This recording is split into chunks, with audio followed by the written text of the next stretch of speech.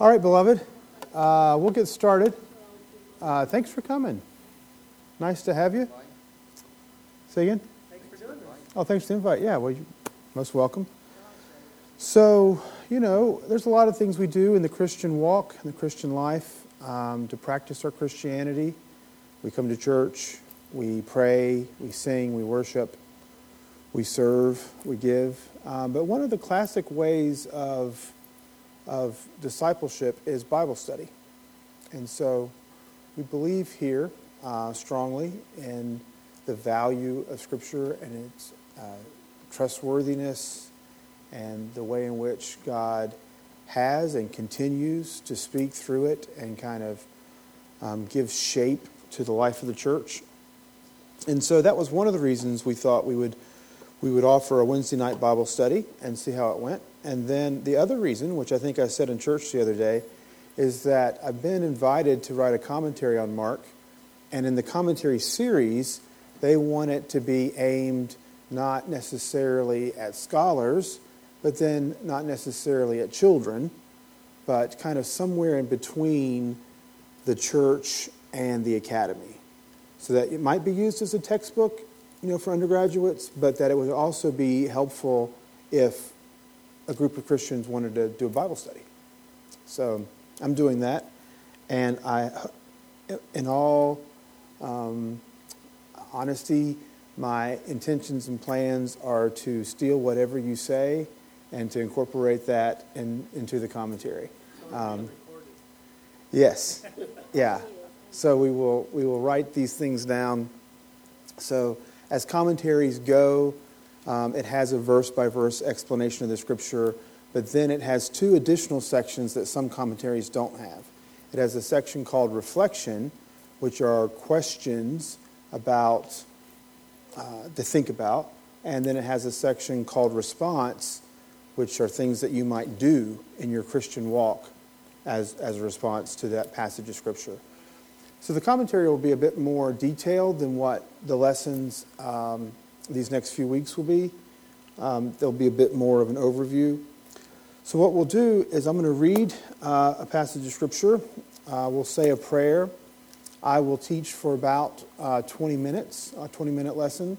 And then we have little discussion groups, chairs, pods, in the back. And I have a little handout to kind of guide us through that discussion. But we'll break up into groups of 4 and kind of talk through that. And we'll give ourselves about 15 minutes or so, see how the conversations go. And then we'll come back for a closing kind of 10 minutes. So that's kind of the format that will follow. It's very, very kind of open. The schedule it starts tonight. It lasts for 7 weeks, which will take us to the Wednesday of the week before Thanksgiving. So not the Wednesday before Thanksgiving, but the week before that. So 7 weeks. We're going to take off for the holidays because it's a busy time around church, Thanksgiving and Christmas, and then we'll kind of relaunch a second part at the beginning of the year. And so this will be Mark 1 through 8. That'll be Mark 9 through 16. And if it all goes well and we're interested in such things, we think we might do a second one in the spring on Bible study. Like not necessarily on a particular book, but more generally, like what's the best way to study the Bible. So let's start with a word of prayer, and then I'm going to read part of Mark chapter 1, and we'll jump in.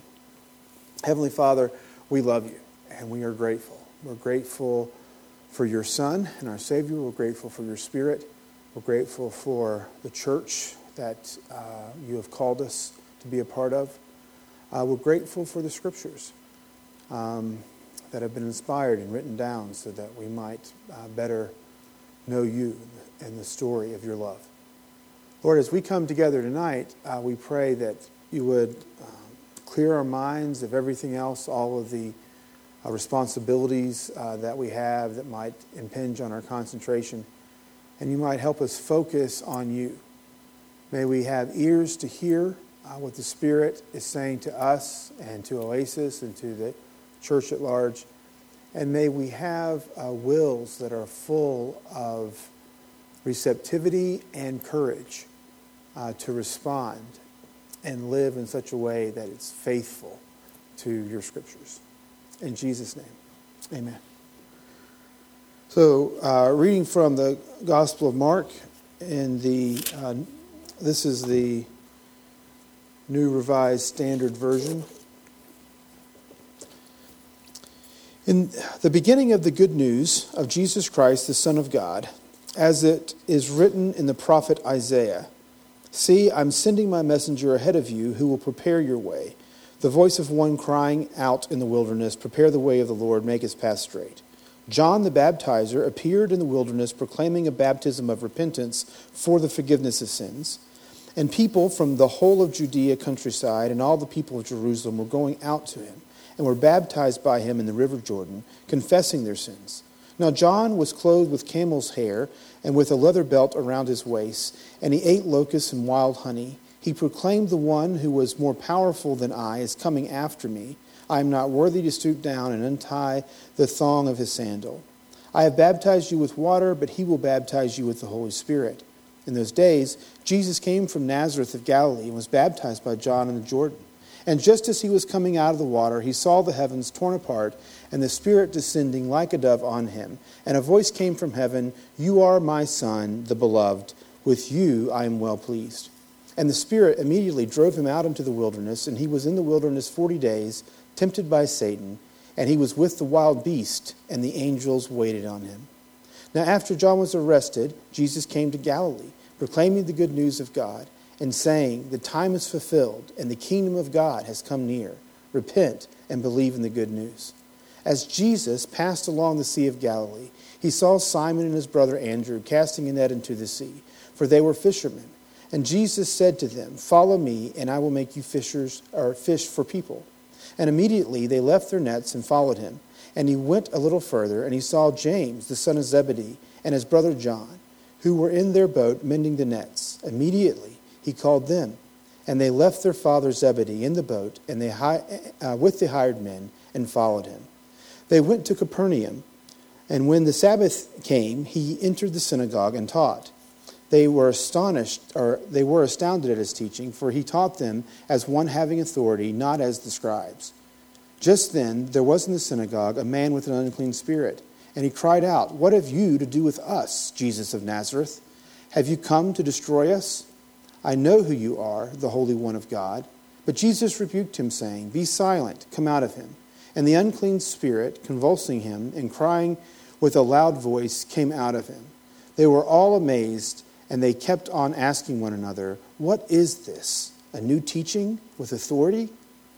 He commands even the unclean spirits, and they obey him." And at once his fame began to spread throughout the surrounding region of Galilee. Let's just skip down to verse 35. In the morning, while it was still very dark, he got up and he went out to a deserted place, and there he prayed. And Simon and his companions hunted for him. And they found him, and they said to him, "Everyone is searching for you." And he answered, "Let us go on to the neighboring towns, so that I may proclaim the message there also. For that is what I came out to do." And they went out through Galilee, proclaiming the message in their synagogues and casting out demons. There's certainly more here than we could cover tonight. So we'll start at the beginning of the gospel of Jesus Christ, the Son of God. That says so much. The first verse is a bit of a title, really, for the whole book. We'll talk more about what the term gospel means. But it says two particular things about Jesus. It says that Jesus is the Christ, and it says that Jesus is the Son of God. And those two things are quite distinct. To say that Jesus is the Christ already carries with it a lot of history. Sometimes I think it's difficult to realize just how Jewish this story is. Jesus was Jew, his mom and dad were Jew, his brothers and sisters were Jew, everybody in his town was Jewish, everybody he knew was Jewish, and the whole story is kind of very rooted in Jewish history. When we say Jesus Christ, I think sometimes people think that maybe that's like his last name, like he's the son of Mary and Joseph Christ. Like it's not like his friends came over and they said, "Hey, Mrs. Christ, can Jesus come out and play?" Christ is a title. It's the synonym for Messiah. So everywhere you read Christ, you could substitute the word Messiah, and it's the same thing. It means anointed one, but more than that, it means particularly anointed to be king. In the Old Testament, there is a fair amount of messianic expectation that came along, but that messianic expectation isn't found in the Old Testament as a whole. In fact, we don't actually see any type of kind of messianic expectation until we get to Isaiah chapter 40, which is the verse that Mark quotes here in verse 2 and 3. He says, I quote from Isaiah. Interestingly enough, the first bit comes from Micah, and then the second bit, I've already closed my Bible, it comes from Isaiah, a voice is heard crying in the wilderness. If Mark was a student at the college, we would have to teach him a little bit about documenting his stuff better. Like, don't say this came from Isaiah and then quote Micah. Like, if you're going to say, maybe you could have said the prophets, or maybe you could have said Micah and Isaiah. But in any case, we'll give him a pass. He wasn't having to write a modern-day college term paper. But let's think about that. So the messianic expectation doesn't even pop up until Isaiah. So what is the Messiah? What is this anointed one? And what are they supposed to do? So we have to kind of take a big step back and understand the story as a whole. The two biggest parts of Jewish history are the Exodus and the exile. It would be difficult actually to come up with a modern-day equivalent. The Exodus, the closest thing maybe to the Exodus is 4th of July. Like, it's their Independence Day. God had promised Abraham that he would bless him and he would bless his descendants, and that through him that he would make a nation, and through that nation he would bless the world. That's a great promise. But 400 years after God promised Abraham that, the only descendants that we know of that he had at the time were slaves in Egypt. Promise unfulfilled. And so the rising up of Moses and the deliverance of the Jews from Pharaoh is the promise of Abraham kind of being fulfilled. The Exodus is their Independence Day. It's their major national holiday. It's when God's promise was fulfilled. They got set free from slavery, and now they're a people. So one thing to kind of hold in our minds is that the Jews believed in one God, which was not particularly common in ancient people groups.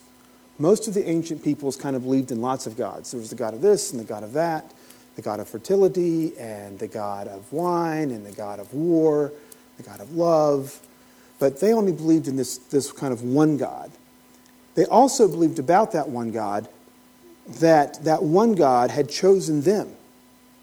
And so kind of monotheism and election kind of go hand in hand in Jewish theology. So there is this one God, and he chose us, and now he's given us this place. So this is the Exodus is a huge part of who they are. Fast forward, things don't go so well, mostly for the Hebrews living as a new nation. They don't always follow the rules they're supposed to. They sometimes worship gods they shouldn't. They often focus on things like money and power and land, as opposed to focusing kind of on godly things. And the relationship gets tenuous. Eventually, it kind of breaks down. And the story of the Jewish kings is a story of failure. Like, Kings opens up with Solomon. You have one big kingdom. We'll call it the United Kingdom. Not like the British United Kingdom, but the Jewish United Kingdom. And then 2 Kings, by the time we get to the end, not only has the country gone through a divorce and we ended up with just 2 tribes left out of 12, but even those 2 get taken into destruction. So the exile is imprinted on the Jewish psyche like no other event. I mean, it's like the Holocaust is imprinted on the Jewish psyche. It's a little bit, just a little bit, like 9/11 is imprinted on our psyche. It like changed the way they thought about things. The exile is the death of the nation. If the Exodus is the birth of the nation, the exile is the death of the nation. I mean, where's God? We only believe in one God, and He chose us, except now we're not in control, and we get kicked out. We're in captivity in Babylon. The few people that got left over, even those folks retreated to Egypt with Jeremiah. That's a sad story, but for another day. So when this story opens, the Gospel of Mark, the good news that Jesus is the Christ, that Jesus is the Messiah was one who had been promised to come and bring the exile to an end. All the messianic expectation in the Old Testament comes after the exile. The Messiah is God's deliverer, God's anointed king, God's man of faith and power who's going to come and lead, and most of them thought in kind of a militaristic, economic, political, powerful way, Israel back to independence.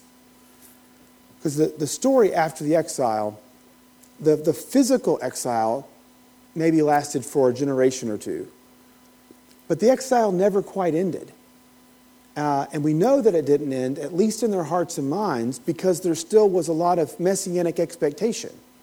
Like, you wouldn't have messianic expectation if you didn't in some way think we're still suffering from the exile.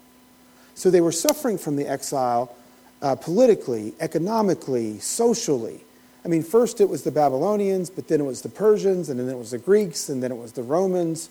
But the Jews just didn't have the kind of independence that you would associate with, oh yeah, God's blessed us. God has set us up. So to say that Jesus is the Christ is to say that we think, or that Mark thinks, Mark is professing, that Jesus is the anointed one whom God is sending to bring the exile once and for all to an end. And he says this by quoting Isaiah 40, which is, "A voice is heard in the wilderness, prepare ye the way of the Lord."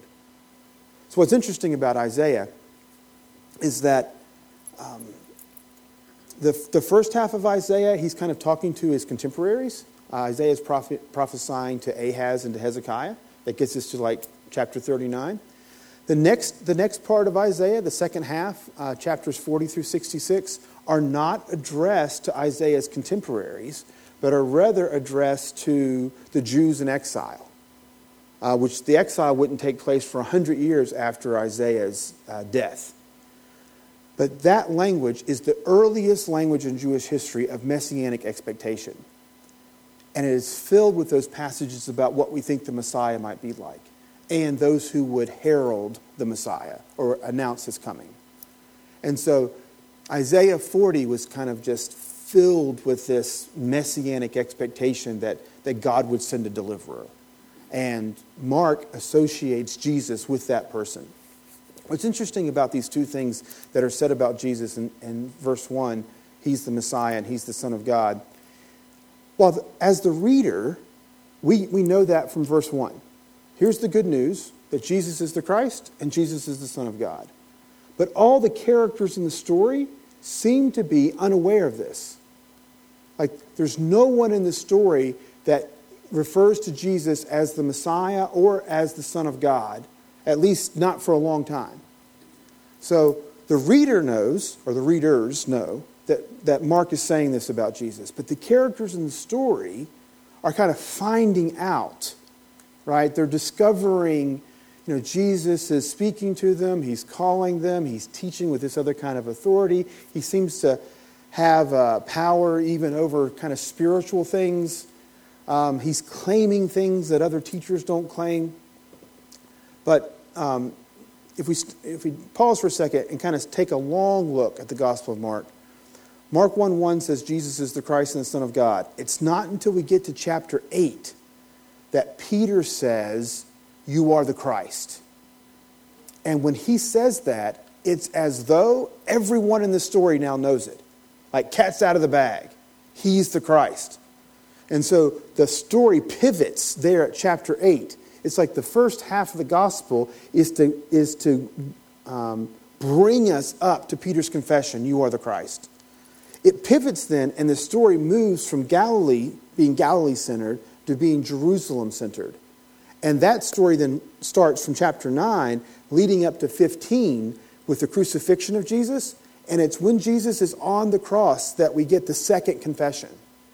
If the first confession is that "You are the Christ" by Peter, which is the first thing that Mark told us, the good news of Jesus Christ, the second confession is on the lips of a Roman centurion. "Surely this is the Son of God."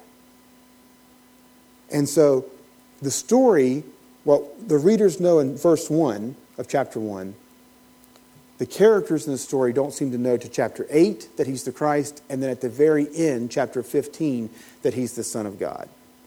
What's interesting about that confession, the emperor, the ruler of the day, was called the Son of God. The Romans believed that their emperors were divine. And so when the emperor died, he kind of went to be with the other former emperors, a form of ancestor worship. The new emperor, the son of the divine, was referred to as the Son of God. His birthday, which was a national holiday, or empire holiday, was called the Good News, the Gospel. So the Gospel was often celebrated about the Son of God in Roman culture, except Gospel meant birthday of the emperor, and the emperor was seen as the Son of God. So when the writers of Scripture, whether it's Mark or Mark followed Paul around for a while, Paul will say things like "Jesus is Lord." When he says Jesus is Lord, there's an implication there that Caesar is not. It has a very strong kind of political implication. So I know in church it's not good to talk about politics, especially in times like this. And so perhaps this will bring our Wednesday night Bible study to an end. It'll be our first one and our last one. But I'll just say this, that to believe that Jesus is Lord in that time meant that Caesar was not. That Jesus is the real Son of God, that the emperor is not. That the good news is that Jesus is coming with a message, and it's not the good news of Rome. So the good news of Rome was Pax Romana, the peace of Rome. Look what we've done for you. We've provided peace. We've provided economic prosperity. We've conquered the world for you. And here it is, Romans. The problem with that peace, of course, is that it came by the sword, and that it marginalized everyone who wasn't Roman, and that it was full of sex and debauchery and greed and everything that happens when people try to be in charge. Jesus' gospel seems to be something quite different, and we'll talk about that briefly in just a minute. But this message is a political message. And the political message that I think it would say to us today is that we have no savior in a political candidate. We have no savior in a nationality. I mean, all of those things have their place. But at the end of the day, we serve a king. We have a leader. We ought not be looking towards someone else to kind of fulfill that role for us. Jesus is the Christ. Jesus is the Son of God. All right, we're going to break into small groups, but I just wanted to say this real quickly. The gospel, that good news is, for Mark, kind of defining the genre of what he's writing, but also the message. And the message gets defined by Jesus in verse 14 and 15. So Jesus came preaching the gospel. Now, when I think gospel, sometimes I think the message about Jesus, right? That Jesus died on the cross, that he was raised on the third day, that if I confess with my mouth and believe in my heart that Jesus is the Son of God, Romans 10, 9 and 10. But what's interesting is when Jesus came preaching the gospel, the good news, he didn't talk about his death. He didn't talk about his resurrection. He didn't talk about confession of sin. The good news for Jesus was that the kingdom of God was at hand. That somehow, through him, the kingdom was being established. And so for the last, 7 or 8 weeks, we've been preaching on Sunday morning about the parables of the kingdom. And now we're starting a new series on Sundays that look at the Sermon on the Mount, Matthew 5, 6, and 7, and what the kingdom looks like. Jesus' kingdom, this is the good news, that the kingdom has come. We need to figure out what that looks like. And Mark has a version of what that looks like. In Matthew, it's blessed are the poor, don't just not commit murder, but don't hate. Don't just not commit adultery, but don't lust. Don't just love your neighbor, but love your enemy. It's to turn the other cheek, go the second mile, give them your shirt when they sue you for your coat, judge not lest you be judged, kingdom. And it's a way of living in this world that's full of grace and faith and forgiveness. That's the kingdom that Jesus was bringing. And for Jesus, that was the good news. Eventually, the church would expound on that, right? So the very heart of the gospel is that the kingdom of God has come. And then there's the story about the gospel, which is also good news, which includes the story of Jesus' death and resurrection. And then there's more of that story, which includes the story of how the early Christians, through the letters of Paul and James and Peter and John, worked that out. But I think it's important to realize how those things are related to each other. At the very heart of the gospel is that the kingdom of God has come and Jesus is the king. We back out a little bit to get the good news about that gospel and back out a little bit more, and we get how those first Christians kind of were trying to live that out.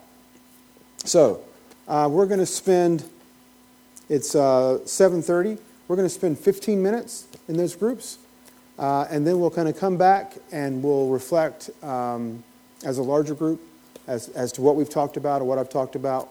Open it up for kind of question and response. All right. Questions, comments? So do you think John the Baptist might have been an exception to the characters there that might have known who Jesus was? That's a good question. Later in the Gospel of Mark, he sends people to kind of say, are you the one or not? So he seems to be a little confused. He is an extraordinarily important character in the story.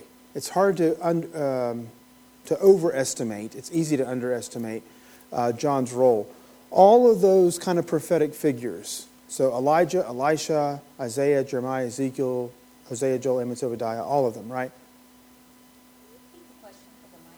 Oh, the question was, did John the Baptist, as a character in the story, did he know who Jesus was? And he is very, very important. Gospel of John, in the prologue, which is only talking about the incarnate Word, mentions John the Baptist twice. I mean, he's like prophet of prophets. He's the Elijah that's come. But later in Mark, he gets arrested and he sends some of his disciples like, are you the one or should we be looking for somebody else? He is an important character.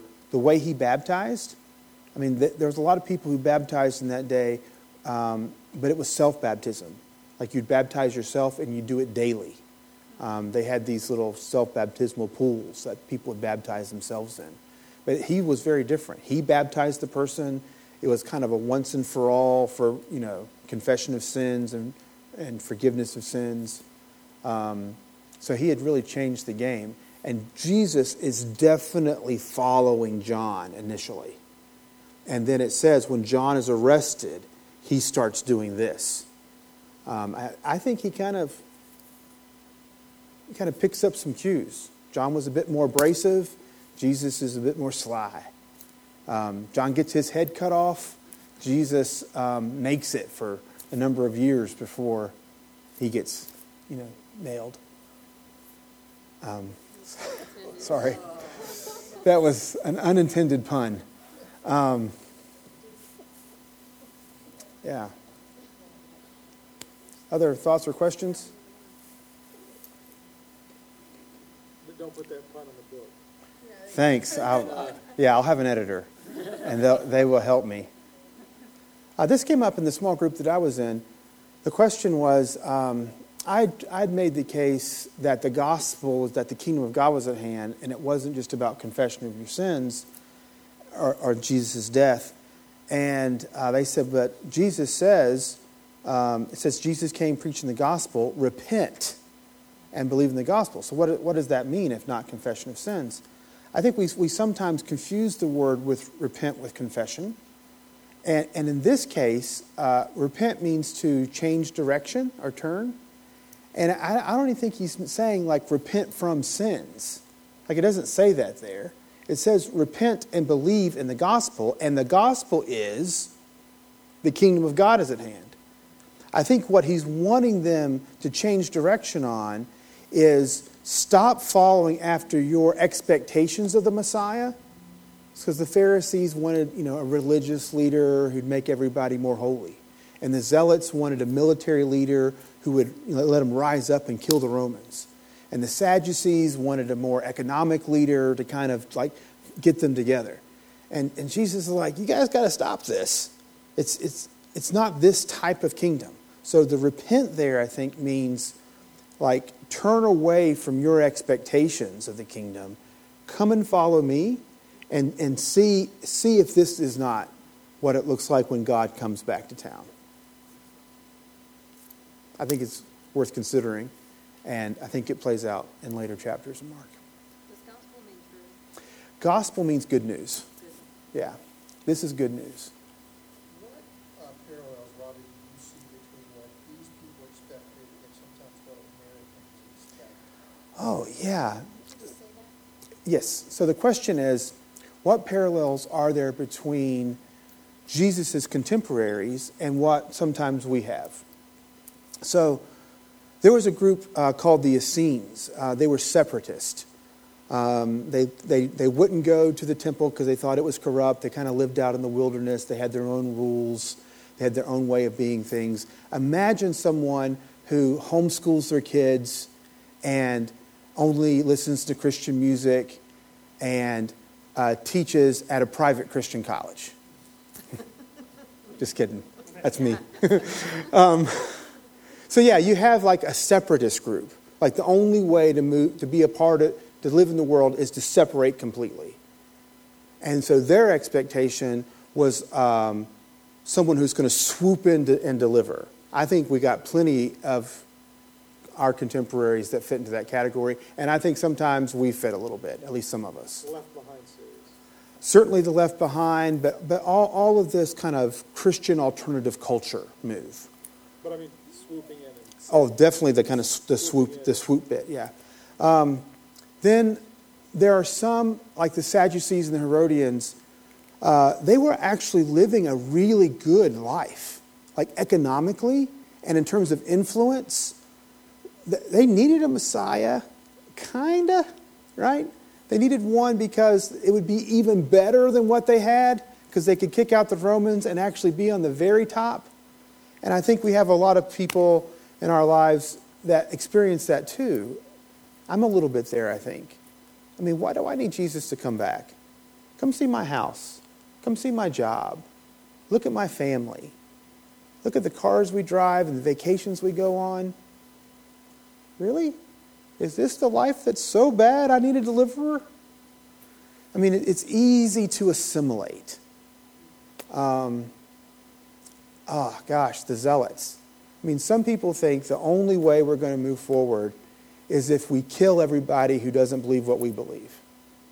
And there are plenty of Christians that think that, the only good Muslim's a dead Muslim. And there have been plenty of Christians who believe in the past the only good Jew's a dead Jew. The only good atheist is a dead atheist. Like the only way forward is if somehow we kill the other. So that's the zealots. So between Pharisees, can't leave those guys out. So those are kind of the hyper-religious, not the separatists like the Essenes, but the ones who think they know it all. So God forgive me, I'm in that category too. But yeah, to answer your question, Phil, I think there are a lot of parallels. And I think each of those groups I talked about have their own expectations about who Jesus is and what they think living for Jesus looks like and what they expect Jesus to do when he comes back. Like there's a lot of people expecting Jesus to come back and kill somebody. That's what a lot of Jews thought the Messiah was going to do the first time around. So I guess the first time around he came in, he's kind of a nice guy. But when he's coming back, he's going to be a mean guy. If their expectation, based on their reading of Scripture, was wrong, I think that should give us cause for pause, that we have the potential of reading Scripture and our expectation needs to be held gently before we think he's going to come back as some kind of warmonger. Yeah, it reminds me, it's not in the Gospel of Mark, it's in the Gospel of John, but it's such a telling thing. The high priest at the time was a guy named Caiaphas. And he's looking at Jesus. He's kind of disgusted that this guy is making these claims he's making. And he says to him, look, it would be better for one guy to die so the rest of us could live. How much truth can one guy say and not realize it? Like he's saying it's better for Jesus to die so that he doesn't end up leading a revolt against the Romans where they all die. But theologically, spiritually, we know that it actually is the death of Jesus that provides life. But that's not what Caiaphas meant. But then Caiaphas goes on to say, because that's his debate with Jesus one-on-one, they get Jesus before Pilate, and he says to Pilate, this is the high priest, like the top minister of Judaism, says to Pilate, we have no king but Caesar. Ouch. You know, what a sellout. So, I mean, I think Christianity historically has done really well in countries where Christianity was illegal. There are more Christians who live in China than in any other country on the planet. And in China, Christianity has been illegal for 80 years. I mean, I think that speaks to your point. Early Pentecostals, I know we're a very eclectic group. We kind of come from a lot of different backgrounds. Early Pentecostals argued for not voting, Phil. They said, I'm part of the kingdom of God. I don't, I live in this nation, but I'm a citizen of heaven. And so in the 1910s, 1920s, not all of them, but there was a part of them that felt like their identity was so rooted in heaven or in the heavenly way of being in this world that it didn't matter who Pharaoh was, it doesn't matter who Caesar is, it doesn't matter who the president is, right, or the governor. They can live faithfully for Jesus regardless of the powers that be. Oh, that's interesting. Yeah, so obviously we had one guy, Simon the Zealot, but we did have Matthew, who was a tax collector, who was... Oh, yes, the question is contrasting the various groups with their expectations that didn't seem to match Jesus with Jesus' closest followers. Like what did they... Called. I mean, yeah. Mark talks in this chapter, it's almost like a Coke commercial is going down. It is very, yeah. Let's go. Yeah, it's real funny. I hope that I don't do this. A lot of people who speak in public on a regular basis have like a catchword or catchphrase. And when students are starting to speak in public, it's often or like, okay. Maybe I do it, maybe I don't. I hope I don't. Mark has a catchword. It's like he can't quite get out a whole little story without saying immediately. And immediately Jesus was thrown out in the wilderness. And immediately Jesus came and got baptized. And immediately he called.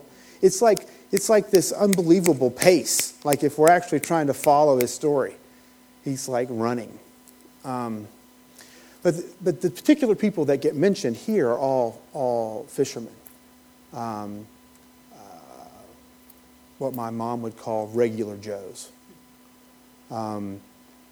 So if we were to add up, this is maybe a good way to think about it. If we were to add up all of the Essenes, the religious separatists, that was my homeschool group, and all the Pharisees, the religious elites, and all the Sadducees and Herodians, the more economically driven, and all the zealots, if we added every single member of that group, it constituted about 10% of the population, which means that the vast majority of the population were regular folk that didn't fit into those categories. They were the Amhar Arets, the people of the land. They were farmers, carpenters, fishermen, folk. They get described in the Gospels as the crowd or as the multitude.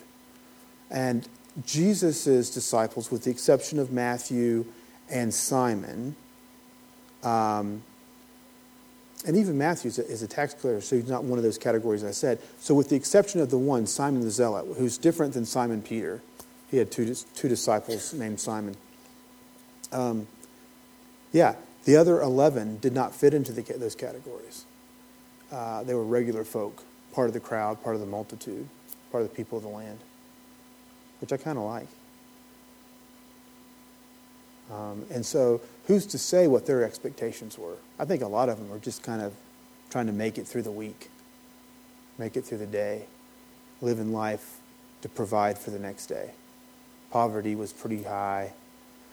Literacy was pretty low. They were fishing and farming and building, trading. For all that, they seemed intelligent. They wrote great, and Peter, the roughest seeming of them, was a good writer. Yeah, that's a great question. Peter, in terms of the Greek of the New Testament, Peter is by far the most advanced. I mean, it's like great literature. Yeah.